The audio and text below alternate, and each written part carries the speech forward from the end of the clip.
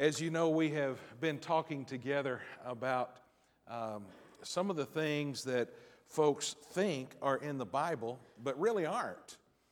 We've been surprised a couple of times that the Bible doesn't say what we thought it said. And this morning, I want us to continue to think along those terms as we remember the advice that we hear from time to time as folks tell us that we are to forgive and forget. We're told that we're to forgive and forget.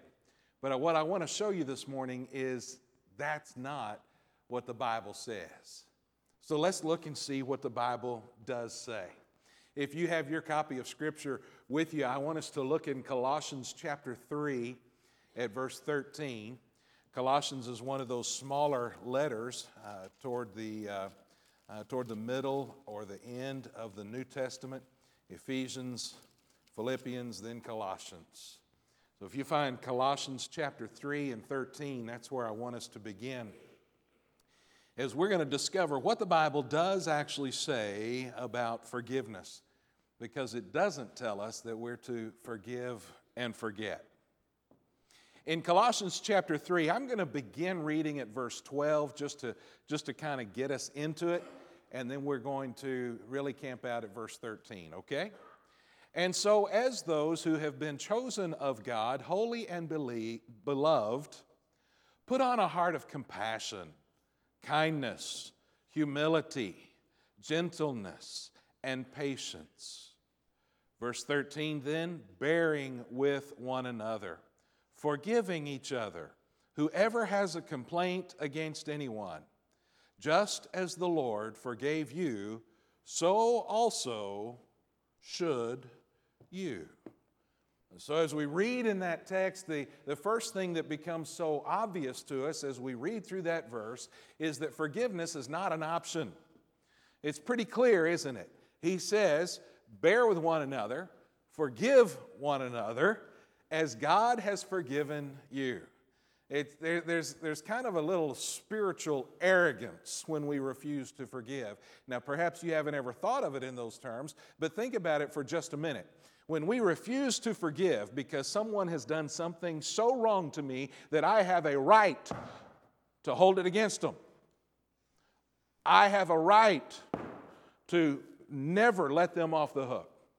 I have a right to make sure everybody in town knows what a terrible thing they've done. That is my right.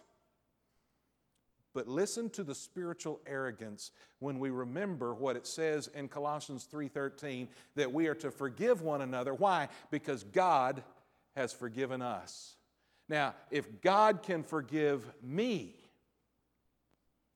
knowing that He had every right to expect me to obey Him, knowing that I chose to disobey a holy God who created and loved me from the very beginning, I still chose to disobey Him. He chose to forgive me. Now, who am I to say that I am greater than God and therefore I get to decide whether you're worthy of my forgiveness? Do you see the spiritual arrogance? It's not really about your right. It's about what is right.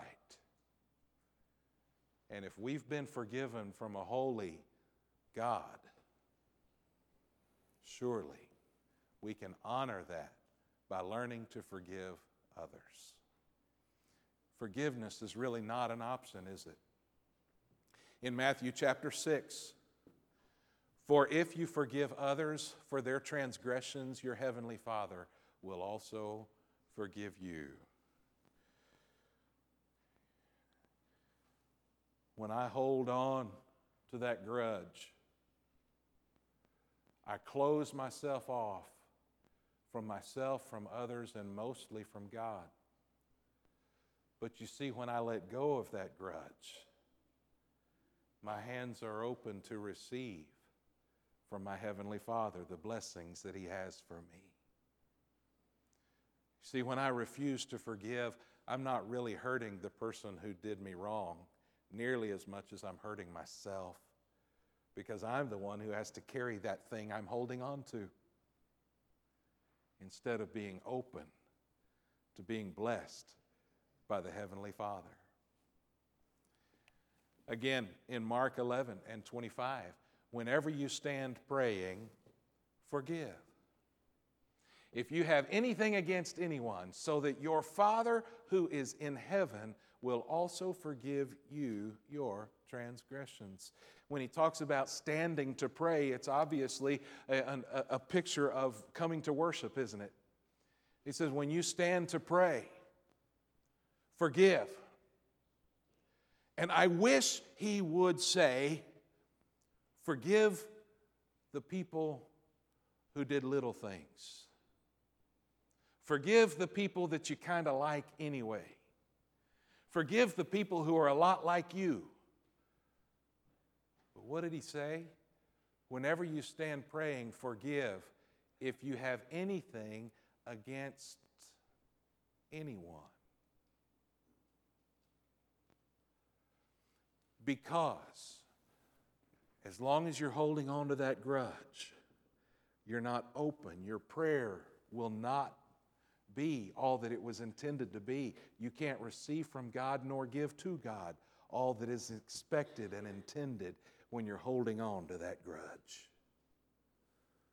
So he says, when you stand to pray, forgive if you have anything against anyone. So forgiveness is not an option.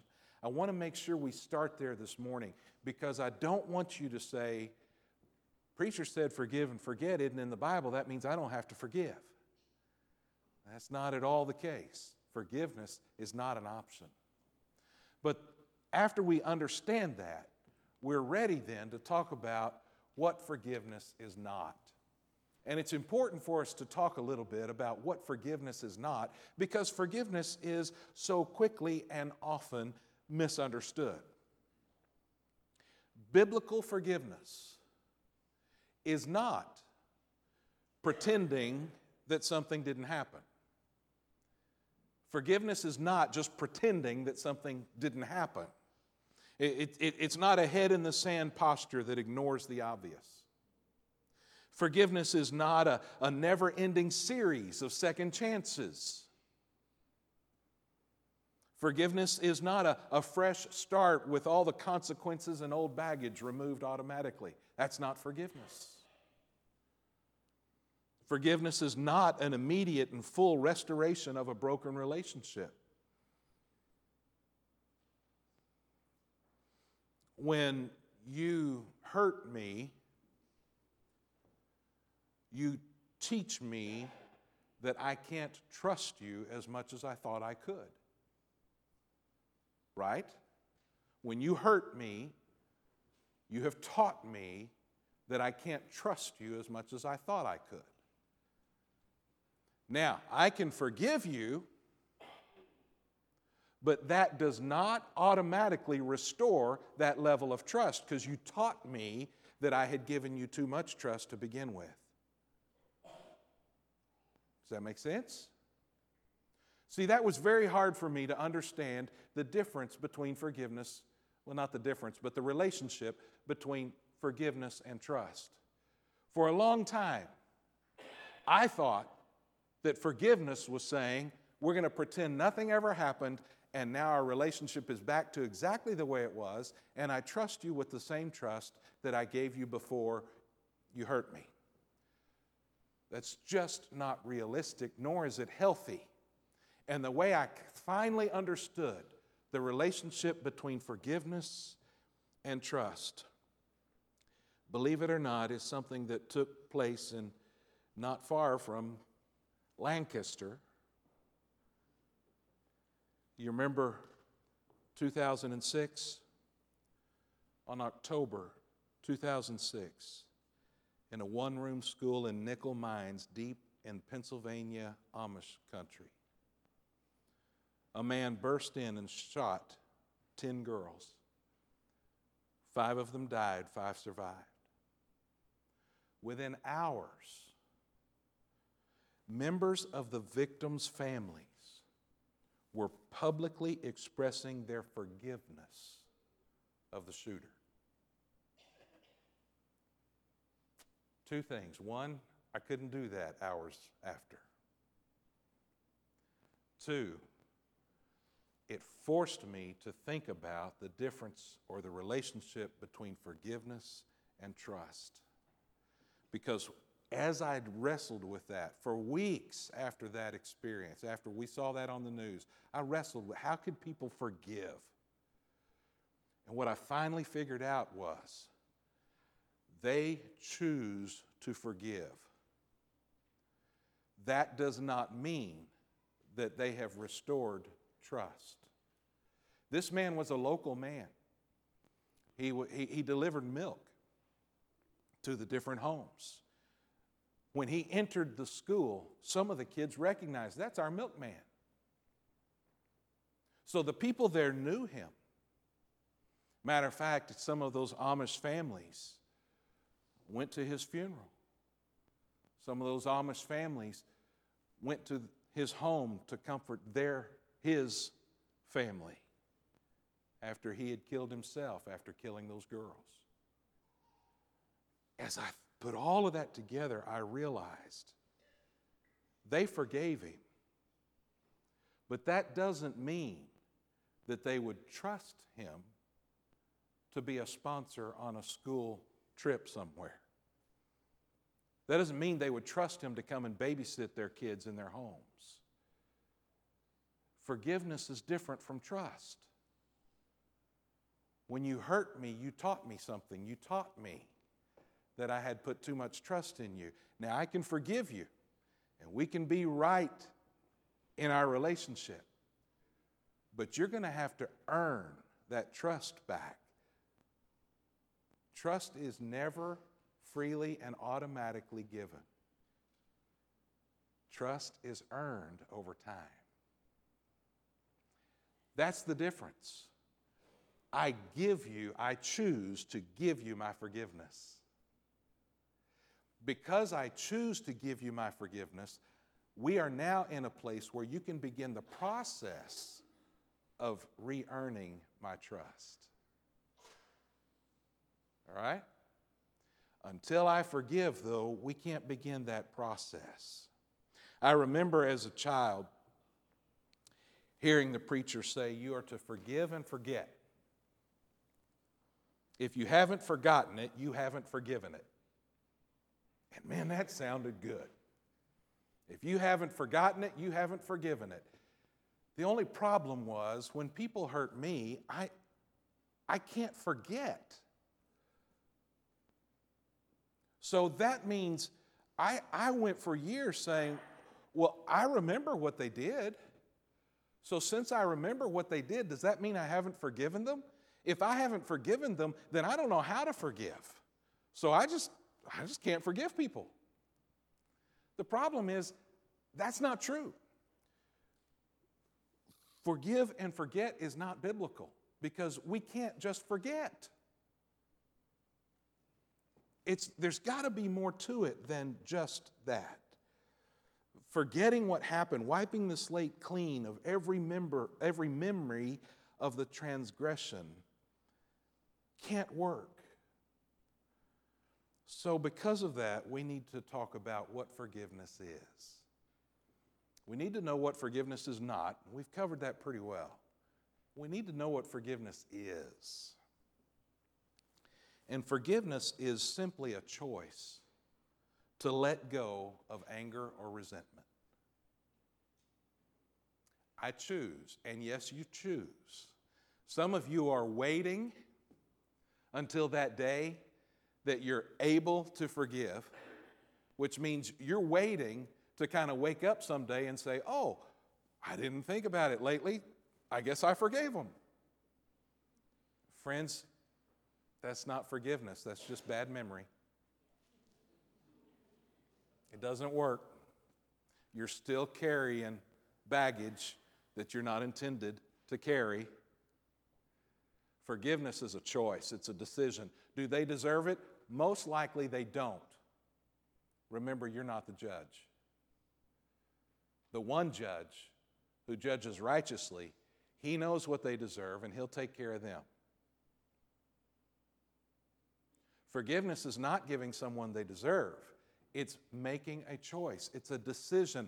I choose that I am no longer going to hold that resentment and that anger toward you. It doesn't mean that I pretend you didn't do anything. It just means that while I know you did something, I choose not to hold that against you. I'm not going to hold resentment. I don't assume I deserved it either. That's not forgiveness, assuming it was my fault. No. It was your fault. You did it. I remember it. But I choose not to be angry about it anymore. I choose not to resent you for it. I choose to begin a process of restoring trust. I rarely depend on Wikipedia for my theology. Yeah. However, I did do a quick, fun little Google search on what is forgiveness. And I did like this article from Wikipedia on forgiveness. Forgiveness is the intentional and voluntary process. Intentional, you choose it. Voluntary, you don't have to. You choose to, you decide to. It is forgiveness is the intentional and voluntary process by which a victim undergoes a change in feelings and attitude regarding an offense, lets go of negative emotions such as vengefulness, forswears recompense, I'm not sure what that means, from or punishment of the offender, however legally or morally justified it may be, and with an increased ability to wish the offender well. Forgiveness is different from condoning, excusing, forgetting, pardoning, and reconciliation. In other words, I choose to change the way I'm feeling and my attitude. And then we need to take just another moment to think about how God forgives. Why? Well, because our text, Colossians 3 and 13, bearing with one another, forgiving each other, whoever has complained against you, just as the Lord forgave you, so also should you. So we need to understand how God forgives. And as we understand how God forgives, that enables us to forgive like He does. How does God forgive? Well, we start at 1 John 1:9. If we confess our sins, He is faithful and righteous to forgive us our sins and to cleanse us of all unrighteousness. I was so glad that Paul brought that to our attention this morning. What a great verse to start memorizing. What a great verse to start with in our relationship, in our growing relationship with God. If we confess our sins,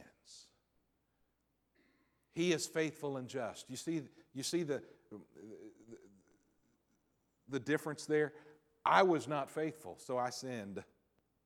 But He is always faithful and just.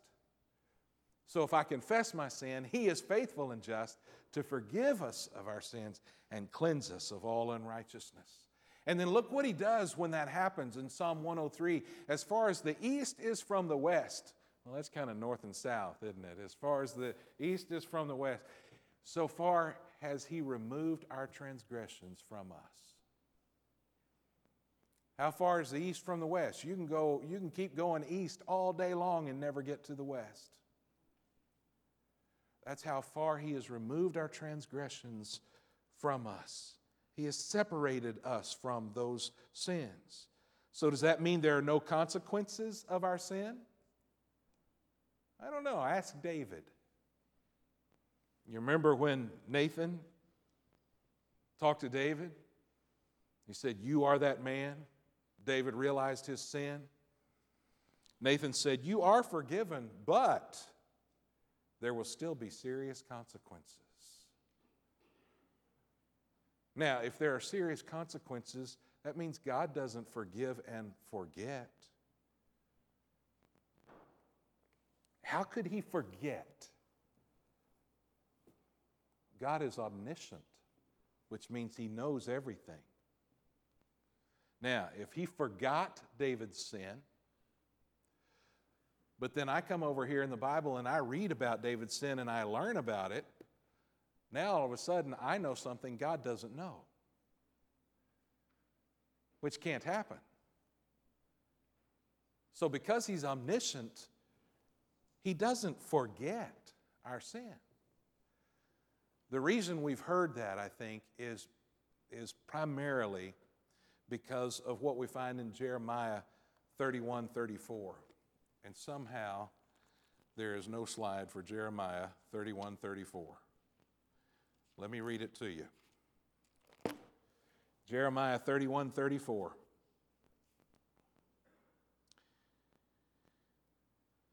They shall not teach again. He's talking about a new covenant that he's going to bring with man.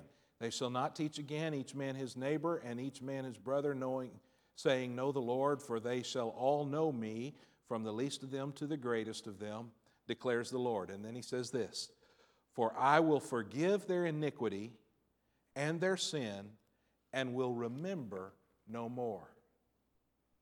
So when it says he will remember no more, we have always understood that to mean that he forgets. But he can't forget and be omniscient. The problem is a misunderstanding of the Hebrew word that is translated to remember no more. If you look throughout the Scriptures, Old Testament and New Testament, you'll never see it written that God forgets. You'll see instead that he remembers no more. That happens often. After the flood, rains 40 days, 40 nights, the whole thing. Well, then the waters stay there for 150 days. And then it says God remembered Noah. Did God forget? Did he forget that he flooded the earth and then he got busy watching TV? Or did he forget? No. What does it mean then that he remembered Noah? In another text, it says that he remembered Rachel. Had he forgotten one of his own? It says he remembered Abraham. It says he remembered the Israelites in Egypt. Had he forgotten them? No. What does it mean then to say that he remembered? Let me illustrate it this way. Those of you who have seen my office might be surprised by the fact that every once in a while I clean my desk. Doesn't happen often, but it happens from time to time.